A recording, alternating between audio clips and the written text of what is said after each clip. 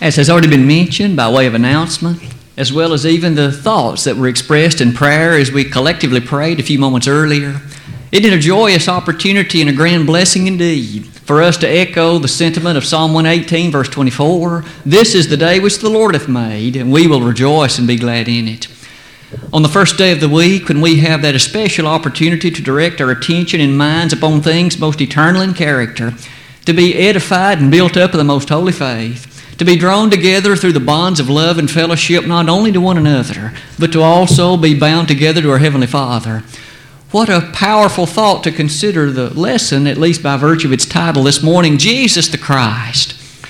It is, after all, He, the very reason for which we've gathered, the very artifact or the very being through whom we pray, the very one who is in fact the thoroughfare that shall lead all those who are the faithful to heaven itself. As you can see in the subtitle, though, perhaps the lesson will take a bent or a path that might have been a bit unexpected. After all, how can one know that Jesus was and continues to be the Messiah? Let's first make some introductory comments to set the stage for that lesson, and then turn more interestingly to that text that was read by Brother Colonel just a few minutes ago. In fact, by virtue of these introductory thoughts, this is what I would ask you to consider. All of us recognize so powerfully and so very well, in fact, not only ourselves, but others whom we know from day to day, Jesus Himself was a dramatically amazing and significant figure who walked upon this earth many years ago now. And upon asking various questions about Him, such as, was He a godly man? Almost everyone whom we would ask that would affirm absolutely He was. Was He a caring person? Without a doubt. Was He a fantastically superb teacher? Certainly. No one really, at least very few, would ever argue the sentiment of questions like that. Was He a prophet of God? Again, no doubt. We begin to see already that there are several features, aspects, qualities of the Savior very few would ever question or doubt. But may I submit to you, there is one other descriptive word used in the Word of God so often for Him. In addition to being called a teacher, and in addition to being categorized as a prophet, He's also called the Messiah. He's also called the Christ. Over 250 times in the Word of God, our Savior is Himself expressly said to be the Messiah, or that is to say, in the Greek, the Christ. The Hebrew word Messiah is equivalent to the Greek word Christ. So to say that He's a Messiah is equivalent to saying He's the Christ. It is at this point that we run into trouble, at least with some. Though many would agree He's a great teacher, a godly man, a compassionate and loving person, when you ask them, was He the Christ? Was He the Son of God? Now there are some who would not be so quick to answer yes. The Orthodox Jew would say He was not. A Muslim would say He was not. In fact, there may be others who, due to indifference or apathy, might also be less than quick to affirm that He was the Christ. It's at this point that might I turn your attention to that text that Brother Colonel read a few minutes ago. In the very closing verses of the 18th chapter of Acts, we encounter a man named Apollos. Apollos was a very notable figure who was born in that great Egyptian city of Alexandria. He was a very eloquent man, skilled and talented in speaking. What's more, he found himself in a position that he didn't fully understand all in the religious world that he should. We might remember that Aquila and Priscilla expounded unto him the way of God more perfectly. That man named Apollos formerly had known only the baptism of John, but under the tutelage and the instruction of Aquila and Priscilla, he came to understand the truth of the Christ. It's at this point we encounter verses 27 and 28. Overcome by a desire to share this marvelous good news about the Christ, and overcome with a desire to help others come to know that truthfulness, he desired to go into Achaia, where he could preach and teach and share the good news of the Christ. But isn't it interesting that he was going in that place? Notice those whom he confronted. Verse number 28. Speaking of Apollos, it says, and he mightily convinced the Jews, and that publicly, showing by the Scriptures that Jesus was the Christ. Have you ever wondered in reading that text, what scriptures did Apollos use? As he stood face to face and preached to these die-hard Jews, to those who were not receptive to the Christ, at least initially, he somehow used passages of the Bible and proved to them that Jesus was the Christ. What passages did he use? What concepts did he mention in his presentation or sermon that so overwhelmingly convicted them that they came to realize that their stance was in error and that they were now of those who believed that Jesus was the Christ? The inspired writer, Luke, does not give us the text of the sermon that Apollos used. He does not set forth before us the principles and concepts. This morning, may I submit these three at least for your consideration. These lines of reasoning that converge to the fact that Jesus was the Messiah. It is not enough to claim he was a prophet. It is not enough to say he was a loving man. It is not enough to claim he was a compassionate and wonderful person unless we're willing to accept, because the Scriptures so prove it, that he was the Messiah. We shall forever be lost. What are some of these passages that Apollos may have used? Let us return first and discuss, at least for a few moments, the matter of genealogy. That is a phrase, a word, if you will, that may not always be our favorite. As we open the pages of God's Word and peruse through its 66 books, we find upon study that there are many instances and places where genealogy is a rather notable part of the Word of God. At this point, though you and I may not always invest the greatest attention in those genealogies, we must not lose sight of the fact they are the Word of God. All Scripture, that includes the genealogies, all Scripture is given by inspiration of God and is profitable for doctrine, for reproof, for correction, for instruction in righteousness. Why, Paul? That the man of God may be perfect, thoroughly furnished unto all good works.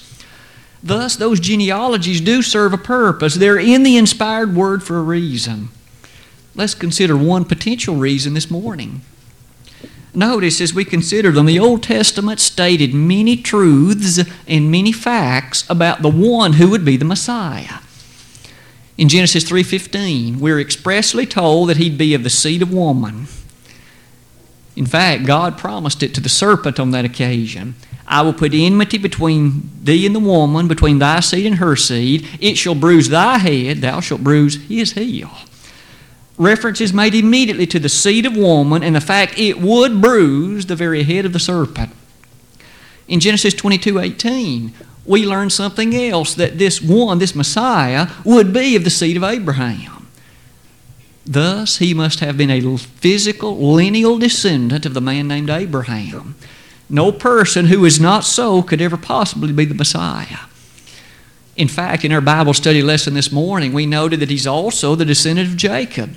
Again, Genesis 26, verses 1 through 5, stated again as the star of Jacob in Numbers 24. If you might notice, I've listed a few other texts for your consideration. In Genesis 28, we read that he was to be a descendant of Jacob. At this point, we're beginning to see some interesting features, but in some ways the plot only thickens. He would be a descendant of Judah in terms of the sons of Jacob, Genesis chapter 49. This Messiah, this Christ, furthermore, in 2 Samuel 7, would be a descendant of David. At that point, if we pause and ask the following question, we have seen then that a physical descendancy was under description. Any person, thus, who does not meet that criterion and who can trace his ancestry to the proper places could not possibly be the Christ. Notice furthermore, in Isaiah 11, verse 1, he would be of the seed of Jesse. In Zechariah 4, verse 6, he would be a descendant of Zerubbabel. May we pause and notice what we've seen. As we look at the character of those genealogies, what purpose did they then serve?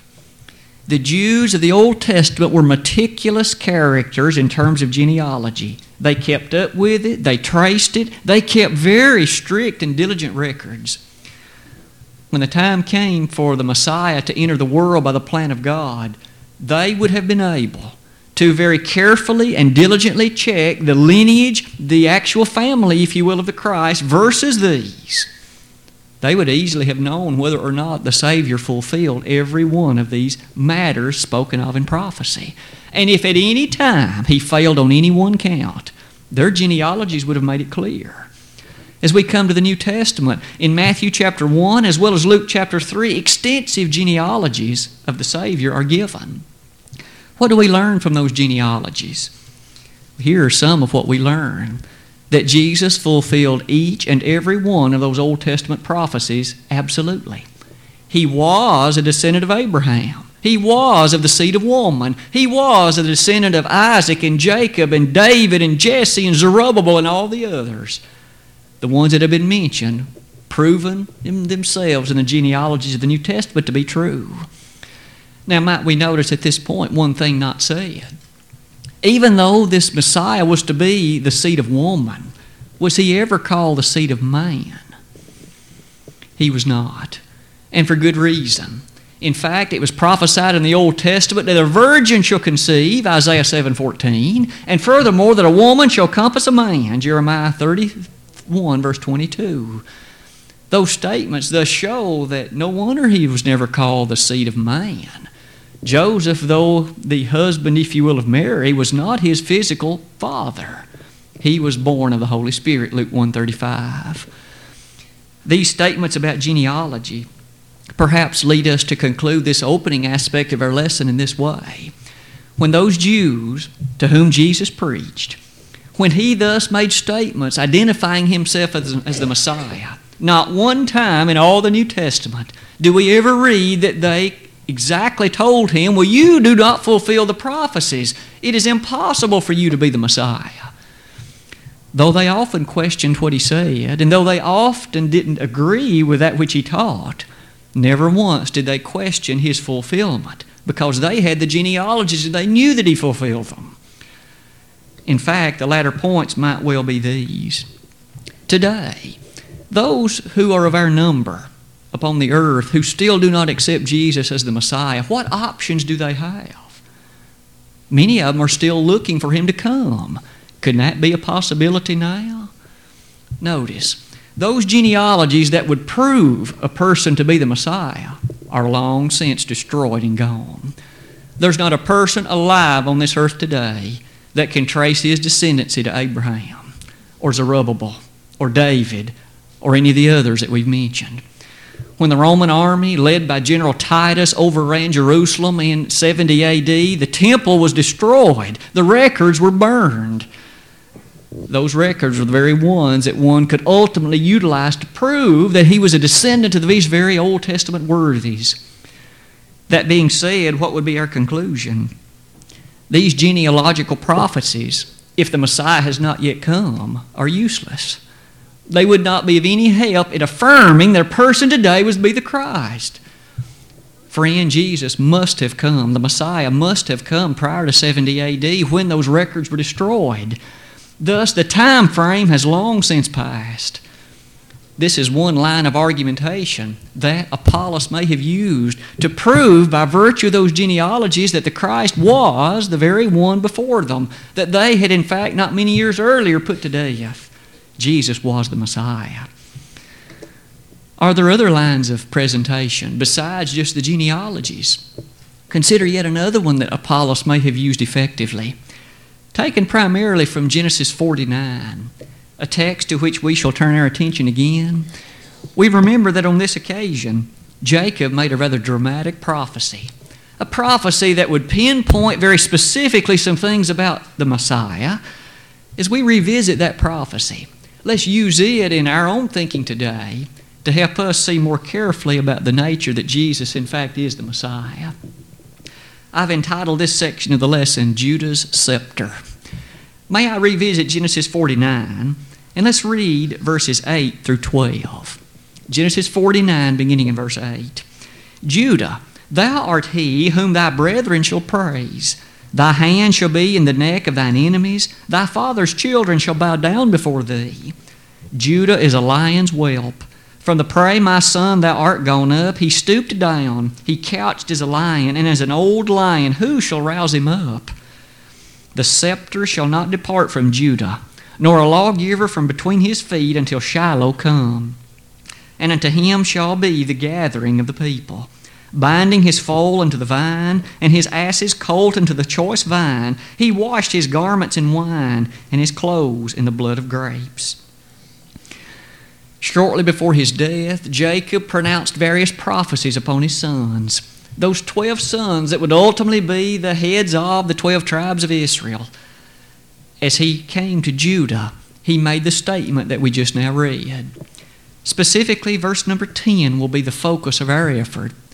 Let us again notice how it begins. The scepter shall not depart from Judah, nor a lawgiver from between his feet, until Shiloh come.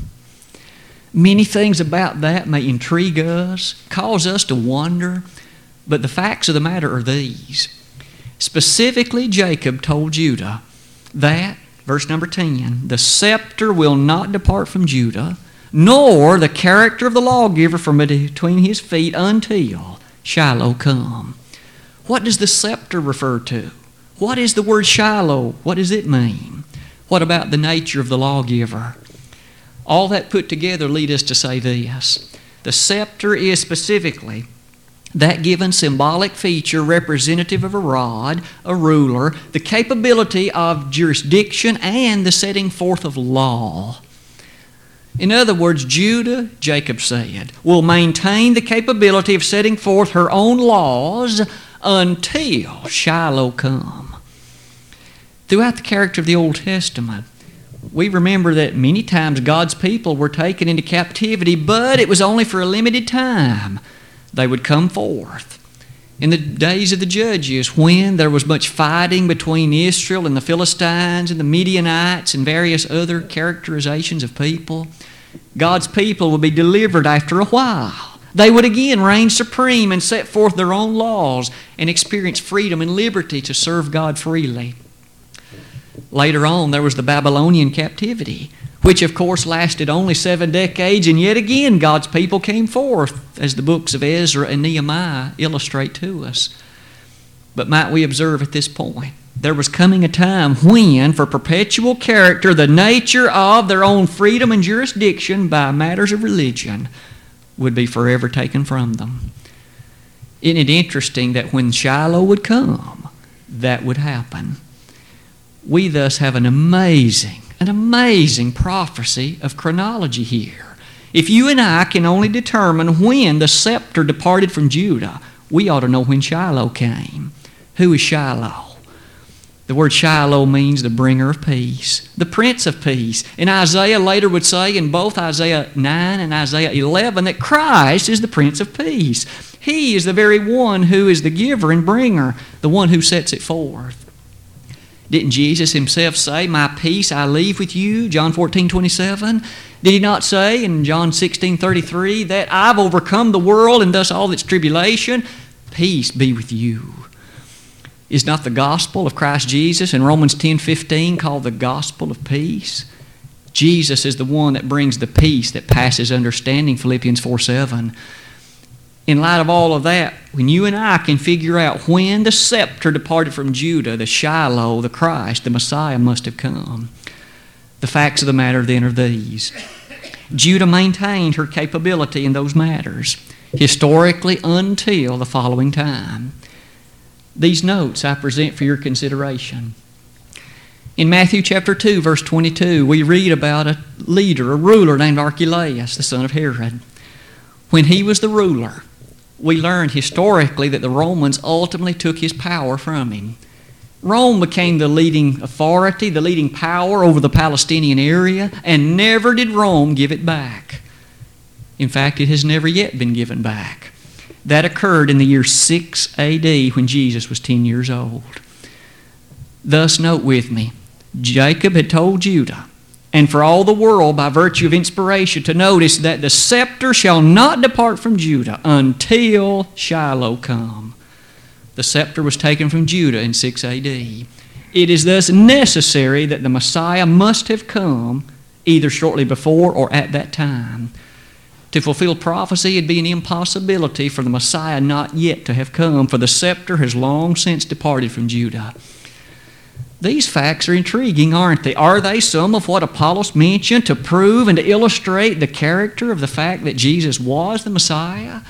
Did the Jews, upon seeing these prophecies, become to the realization that, yes, He does fulfill these amazing prophecies and also in their power? To consider all of these, perhaps, is to answer the very question. Jesus, as the Prince of Peace, is the Messiah. Not only a good man, not only a compassionate person, not only a prophet. He is more than all of them. It's at this point we might remember Peter's remark in Matthew 16. When Jesus asked, "Whom do men say that I am?" He was placed in high company already. Some thought he was John the Baptist, some Jeremiah, some Elijah, some one of the prophets, but that wasn't enough. Jesus said, "Who do you say I am?" Peter said, "You are the Messiah, the Christ come from God." To say he's a prophet alone is insufficient. To say that he was a good man is insufficient. Perhaps the third line of presentation that Apollos might have used. As we consider the other prophecies in the Old Testament, there's a prophecy nestled in the book of Daniel. In fact, our Savior Himself made reference to this one. It is the prophecy concerning the very nature of the Anointed One described in Daniel 9. It is to that chapter I would ask your attention again. Beginning in verse 23 of that chapter, Daniel was given a revelation by the angel Gabriel. And in that revelation, some information given to him that would forever pinpoint the arrival of the Messiah. Now note, chronology is here given. If only we can more deeply understand that, this would certainly be one of the things Apollos might have chosen to mention. Let us read beginning in verse number 23 of Daniel chapter 9. At the beginning of thy supplications the commandment came forth. And I am come to show thee, for thou art greatly beloved. Therefore understand the matter and consider the vision. 70 weeks are determined upon thy people and upon thy holy city, to finish the transgression and to make an end of sins, and to make reconciliation for iniquity, and to bring in everlasting righteousness, and to seal up the vision and prophecy, and to anoint the most holy. Know therefore and understand that from the going forth of the commandment to restore and build Jerusalem unto the Messiah the Prince shall be 7 weeks and 62 weeks.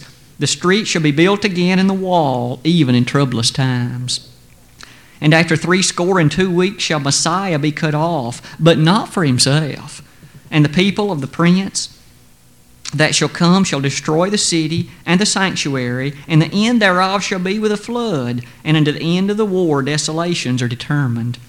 And he shall confirm the covenant with many for 1 week. And in the midst of the week shall he cause the sacrifice and the oblation to cease.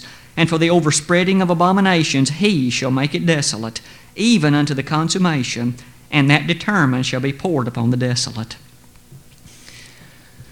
Daniel was a noble individual, to be sure. He was, of course, one of those that found himself in the captivity related to Babylon. But yet he was a studious person of the Scriptures.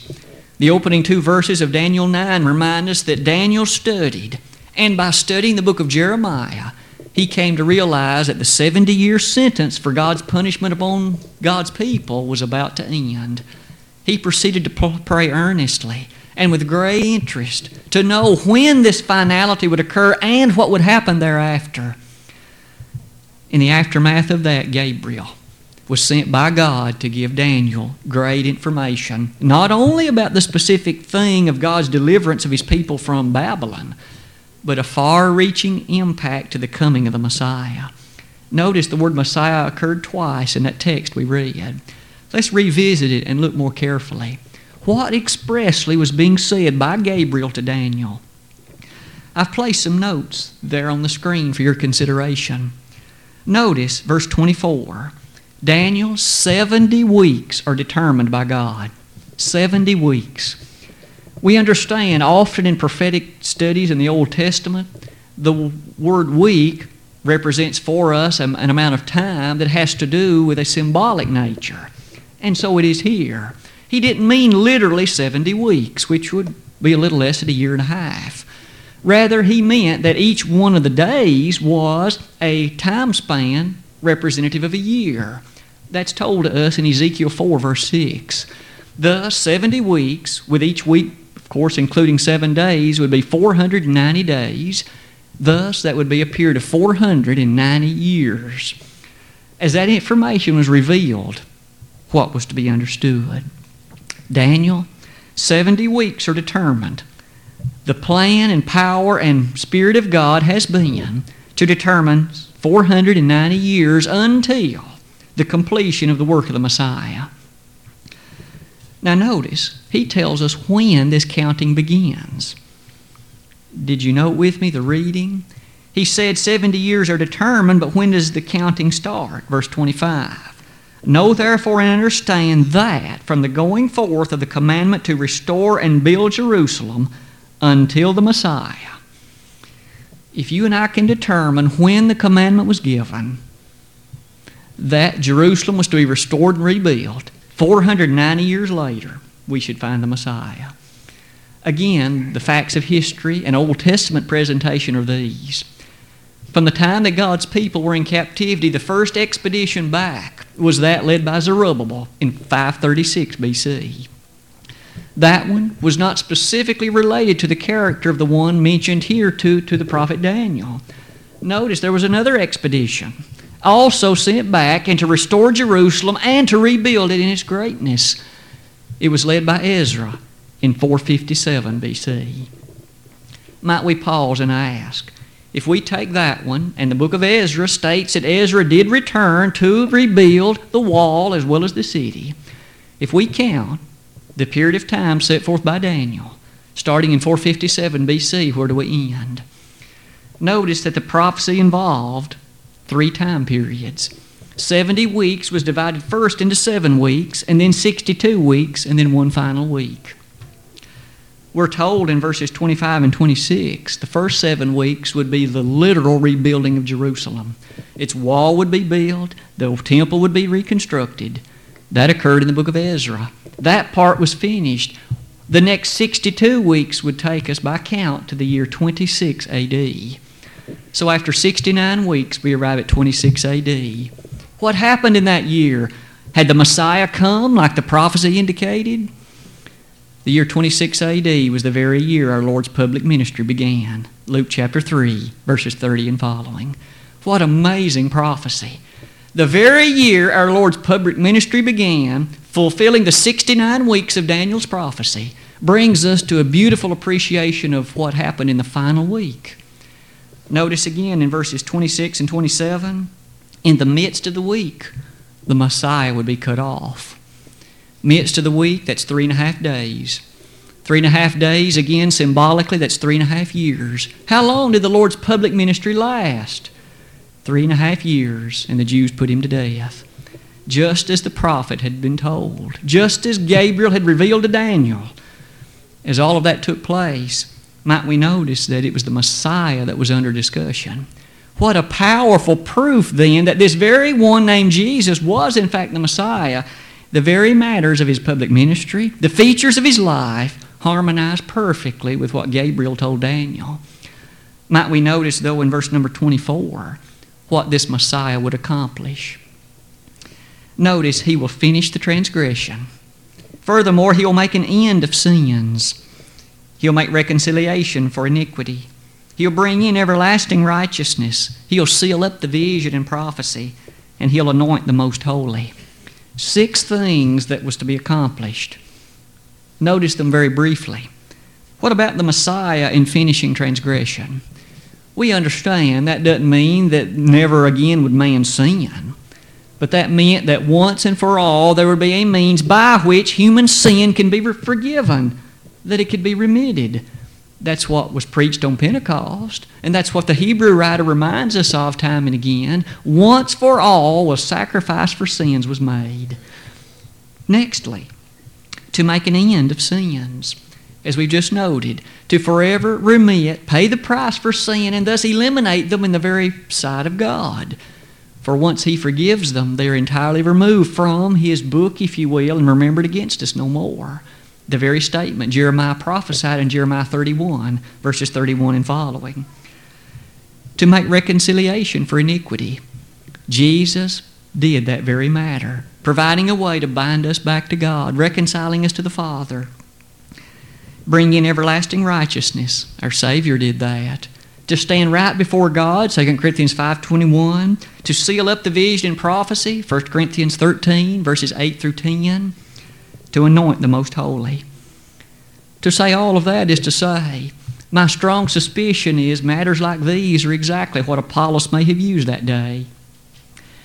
As we make notice of those remarks, that leads me to affirm that timetable, where I've tried to list more carefully some of the features and some of the things that we've just spoken of somewhat in passing.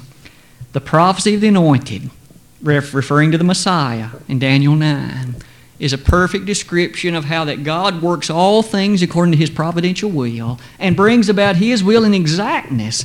And if only we, with open mind, will open those pages and let them sink into our hearts, we'll come to understand that Jesus was more than a compassionate man, more than a prophet, more than a loving person. He is in fact who He said He was. He testified to that woman at the well in John 4, I am the Messiah. Later He would say, He that speaketh unto them, He again, calling Himself the Messiah, He was the Son of God. We remember that shortly after He died, there was one standing nearby, referring to the events that had taken place with His death, and said, truly this man was the Son of God. May we never forget, but be always reminded that He was the Son of God, and that God sent His own Son to die for me and to die for you. He was not some arbitrarily created being in heaven. It was His own beloved Son. And He gave His life that you and I can be saved. Apollos, in Acts 18:28, mightily convinced the Jews of that publicly, showing by the Scriptures that Jesus was Christ. To those with an open mind, you and I can prove from the Scriptures that Jesus was the Messiah. Of that there is no doubt. When you and I consider and believe that fact today, we have only one response: to humbly bow before Him and do that which He has commanded. Anything else is absolute and open rebellion, and anything else is a certainty to lose my soul and yours. Today, have you then openly responded to Him in faith? He says you must believe in Him as the Son of God. Believe Him to be the Messiah. Repent of your sins. Confess those sins. Confess His name as Lord and Master of your life, and humbly then be baptized for the remission of sins. If we could assist you in doing that, or in rededicating your life to the cause of the Master, that too can be so quickly accomplished by virtue of your repentance and confession, and we would be happy to pray with you and for you, and in so doing to reinstate you in your state of justification before God. These things have been challenging matters that Apollos used. May you and I be able to use them too in our discussions with others, and to affirm in our own heart the power of the faith that we so wonderfully have. If we can assist you in your public obedience to the gospel today, won't you come, even now while together we stand and while we sing?